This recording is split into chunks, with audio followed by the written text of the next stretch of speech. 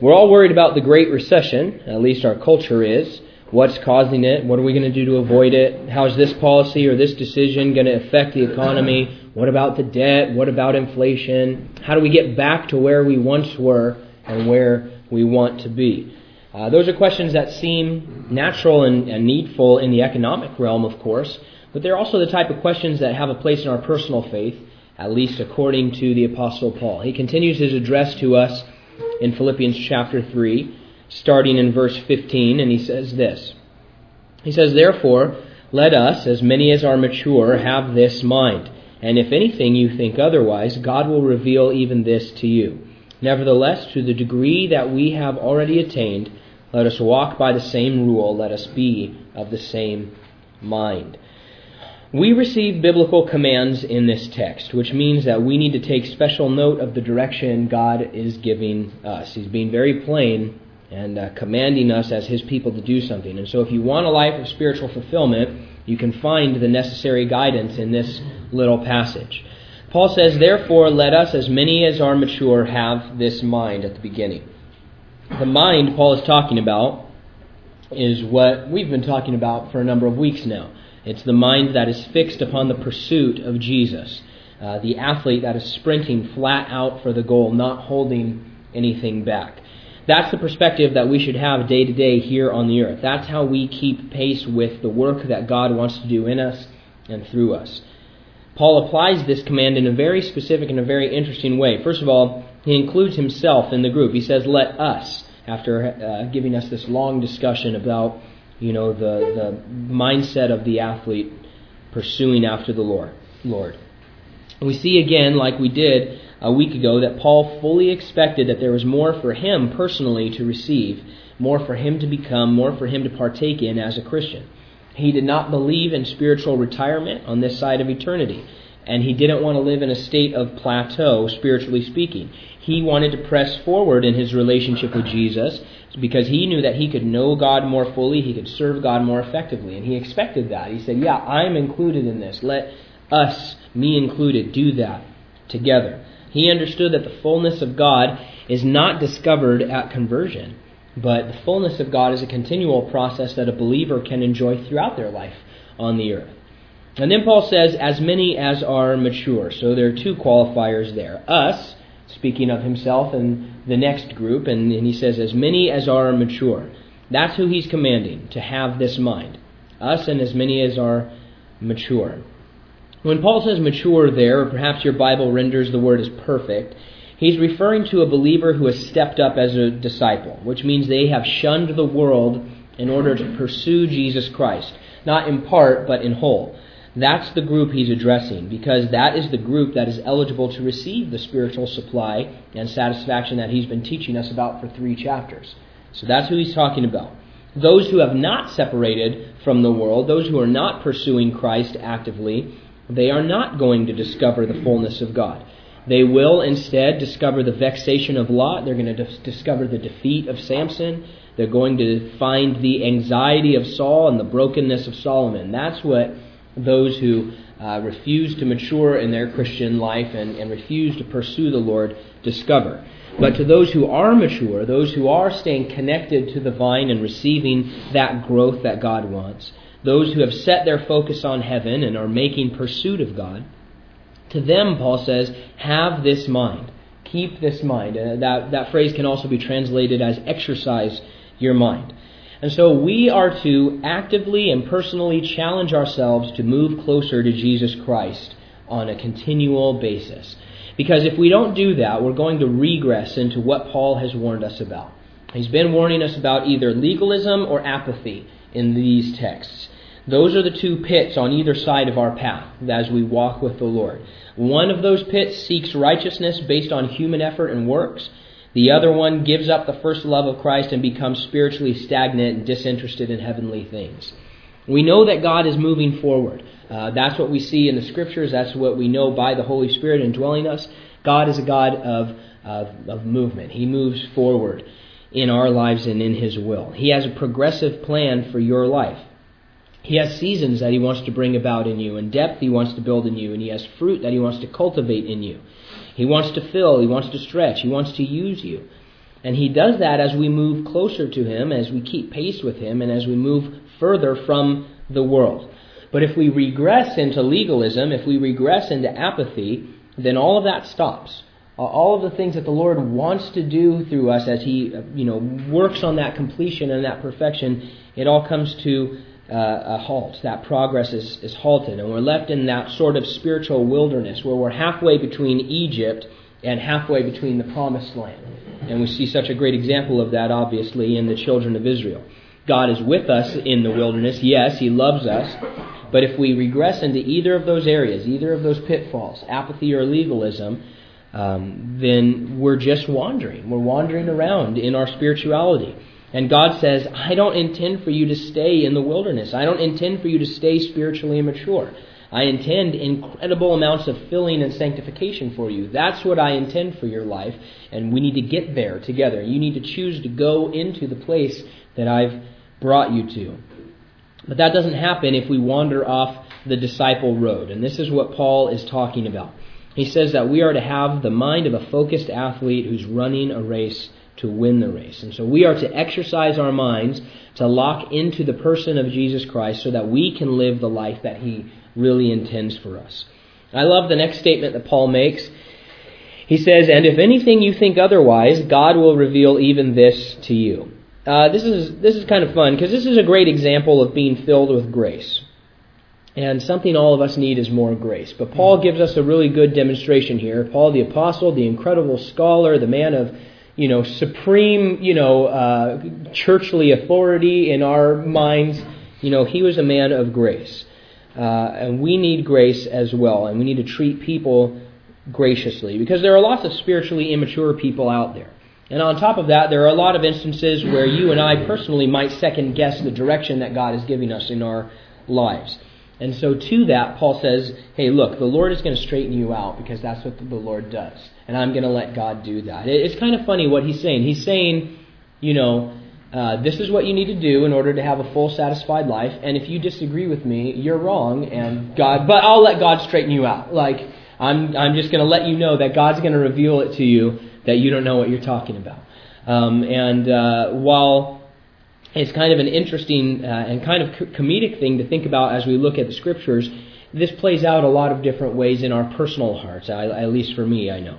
I need to be economically secure, and then I can start diving into my Christian life more fully. Paul says, hey, you cannot find satisfaction with that mindset, but I'm going to let God reveal that to you. Or, hey, I need to get a little more recognition in the ministry, and then I'll know God has called me to serve Him at this church or at my church. Paul says, hey, you've taken your eyes off the finish line, but I'm going to let God reveal that to you. Well, I'm pretty happy with my spirituality, and I don't really need to move further in my walk with the Lord because everything's good and, everything's fine, and I don't need to worry about challenging myself to move closer to the Lord. Paul says that's not the disciple road, but I'm going to let God reveal that to you. This is Paul showing us how we speak the truth in love. He's not really holding any punches, and he's doing one of those things where he says, kind of does that in Philemon as well. He says, by the way, if he owes you, if Onesiphorus owes you anything, I'll go ahead and pay that. By the way, just to remind you, you owe me your life because I brought you salvation. So Paul's an interesting guy. He's kind of a sarcastic guy, I think, a little bit in a good way. So he says, hey, if you disagree with the truth that I'm giving you, that satisfaction and fullness and the purpose of life is found in the pursuit of God, if you disagree with that, you're completely wrong. You're completely wrong. You can't find satisfaction. You can't find the goal you're looking for otherwise. But I'm going to let God reveal that to you. And so he's showing us how to speak the truth in love. And it also demonstrates to us the fact that God is in the business of working out immaturity in our lives. And so none of us have arrived. We saw that last week. None of us are perfect. And so God looks at us and He says, I'm not going to leave you there. I want to work that stuff out. I want to deal with what's going on in your life and deal with the immaturity. And so our part is to accept that and to show grace to others and then allow God to true our hearts and to trim away whatever worldliness or carnality might be lurking around in there. Our text goes on in verse 16. Nevertheless, to the degree that we have already attained, let us walk by the same rule, let us be of the same mind. This verse is a really fun one to look up in different translations because you get a lot of different perspectives on the language and the interpretation depending on which version you're reading. So for our purposes, you have two sections in this verse. The first half is, nevertheless, to the degree that we have already attained, and that's describing who we are right now on our walk with the Lord. And the idea Paul is getting across there is this. He's saying, according to the standard that God has given us, or according to the growth that we've received by the Spirit of God, to the degree that we've pursued the Lord and then found the fullness that follows, since God is in the business of progress, and that progress with God is the key to all that He has for us, then we should do the second half of the verse, and we should do it a specific way. And so if this first half is a description of who we are in Christ and how God is working in us, wherever we're at on the disciple road or our walk with the Lord, then the second half of the verse is a description of what we should now do about it. So he says, hey, this is how you got here. This is who you are in Christ. And now here's what you should do about it. Here's how you should move forward in your life. And he says there in the second half, let us walk by the same rule. Let us be of the same mind. Meaning that the pursuit of Jesus has to continue. The drive forward has to continue. You see, Paul was worried about what we might call the great regression. There's a tendency within every one of us to fall by the wayside, either into the pit of legalism or into the pit of apathy. Every one of us has that tendency because we are imperfect human beings. And Paul would say in verse 15 that if you don't believe that, then you're wrong. But he's going to let God reveal that to you. But a plain thing that every Christian can do and should do is to simply stay on the disciple road, to keep moving forward with God. And what that means is shunning the world so as not to be drawn off by the lusts that lead us away from godliness and into apathy. And it means staying humble so that we're not drawn away into the pride of legalism. Paul says that we are to have the same mind that he had, that focused, athletic type of mind. One commentator put it this way, that Paul's personal aims were to become the goal of the Philippian church as a whole, and therefore to you and I as an extension. We are commanded to take on the Apostle Paul's goals in our life. We're commanded to do it because this is the Christian life. Paul states it in a different way in Galatians 5:25 and 26. He says, if we live in the Spirit, which we do, then let us also walk in the Spirit. And that's what he's saying. That's such a great summary. He's like, look, here's who you are. You live in the Spirit. The Spirit of God Almighty, the third person of the Trinity, lives within you. And since you live in the Spirit, let us walk in the Spirit. Let us actually do it and take the disciple road and follow after Jesus. He says in verse 26, let us not become conceited, provoking one another, envying one another. And so again, such a good summary of all the things he's been saying in Philippians. He says, you are a spiritual person. God has saved you, and He's bringing you out of Egypt into, completion. And along the way, we need to walk in the Spirit. We need to follow after God. We need to do what He says. And we need to not get drawn off by conceit of legalism or by the envy of worldliness or the apathy of worldliness. That's the Christian life, being filled with the Spirit and moving forward in that power, that we might know more of who God is and what He has done and what He desires to do through us. But too often we don't walk in the Spirit. That's just what we have to struggle with. We slip into apathy. We slip into legalism. We lose some of the drive to get to that finish line and to win the race. And we find ourselves in the wilderness there, where God has said, here's where I've called you. Here's what I want for you. Here's what I've prepared for you. I've brought you here. I've made it for you. I've readied it for you. Will you take hold of this? And sometimes we just say, we're really not that into it. We're just not really into it, Lord. We'd like to hang out here. We start preferring the garlic and the leeks of Egypt over the milk and honey of Canaan. And the wilderness is never where you want to be as a Christian. It may seem like God is there, and that's because God is always with us. But the growth and the spiritual blessing that the Lord wants for us cannot be found in the wilderness. It can't be found in the wilderness of apathy or the wilderness of legalism. Instead, we need to take hold of the calling God has placed on our lives. And first and foremost, God has called us to follow Him. That's the first call. Follow me. And then after that, beyond that, there are relational callings, there are specific callings, there are other things that He's revealed to us in His Word and by His Spirit. But the road that we're all called to is the disciple road. And so we should walk by the same rule. The word rule there is the same word canon. And so the Word of God, that's how we should walk, which empowers us and blesses us by revealing what God has done on our behalf.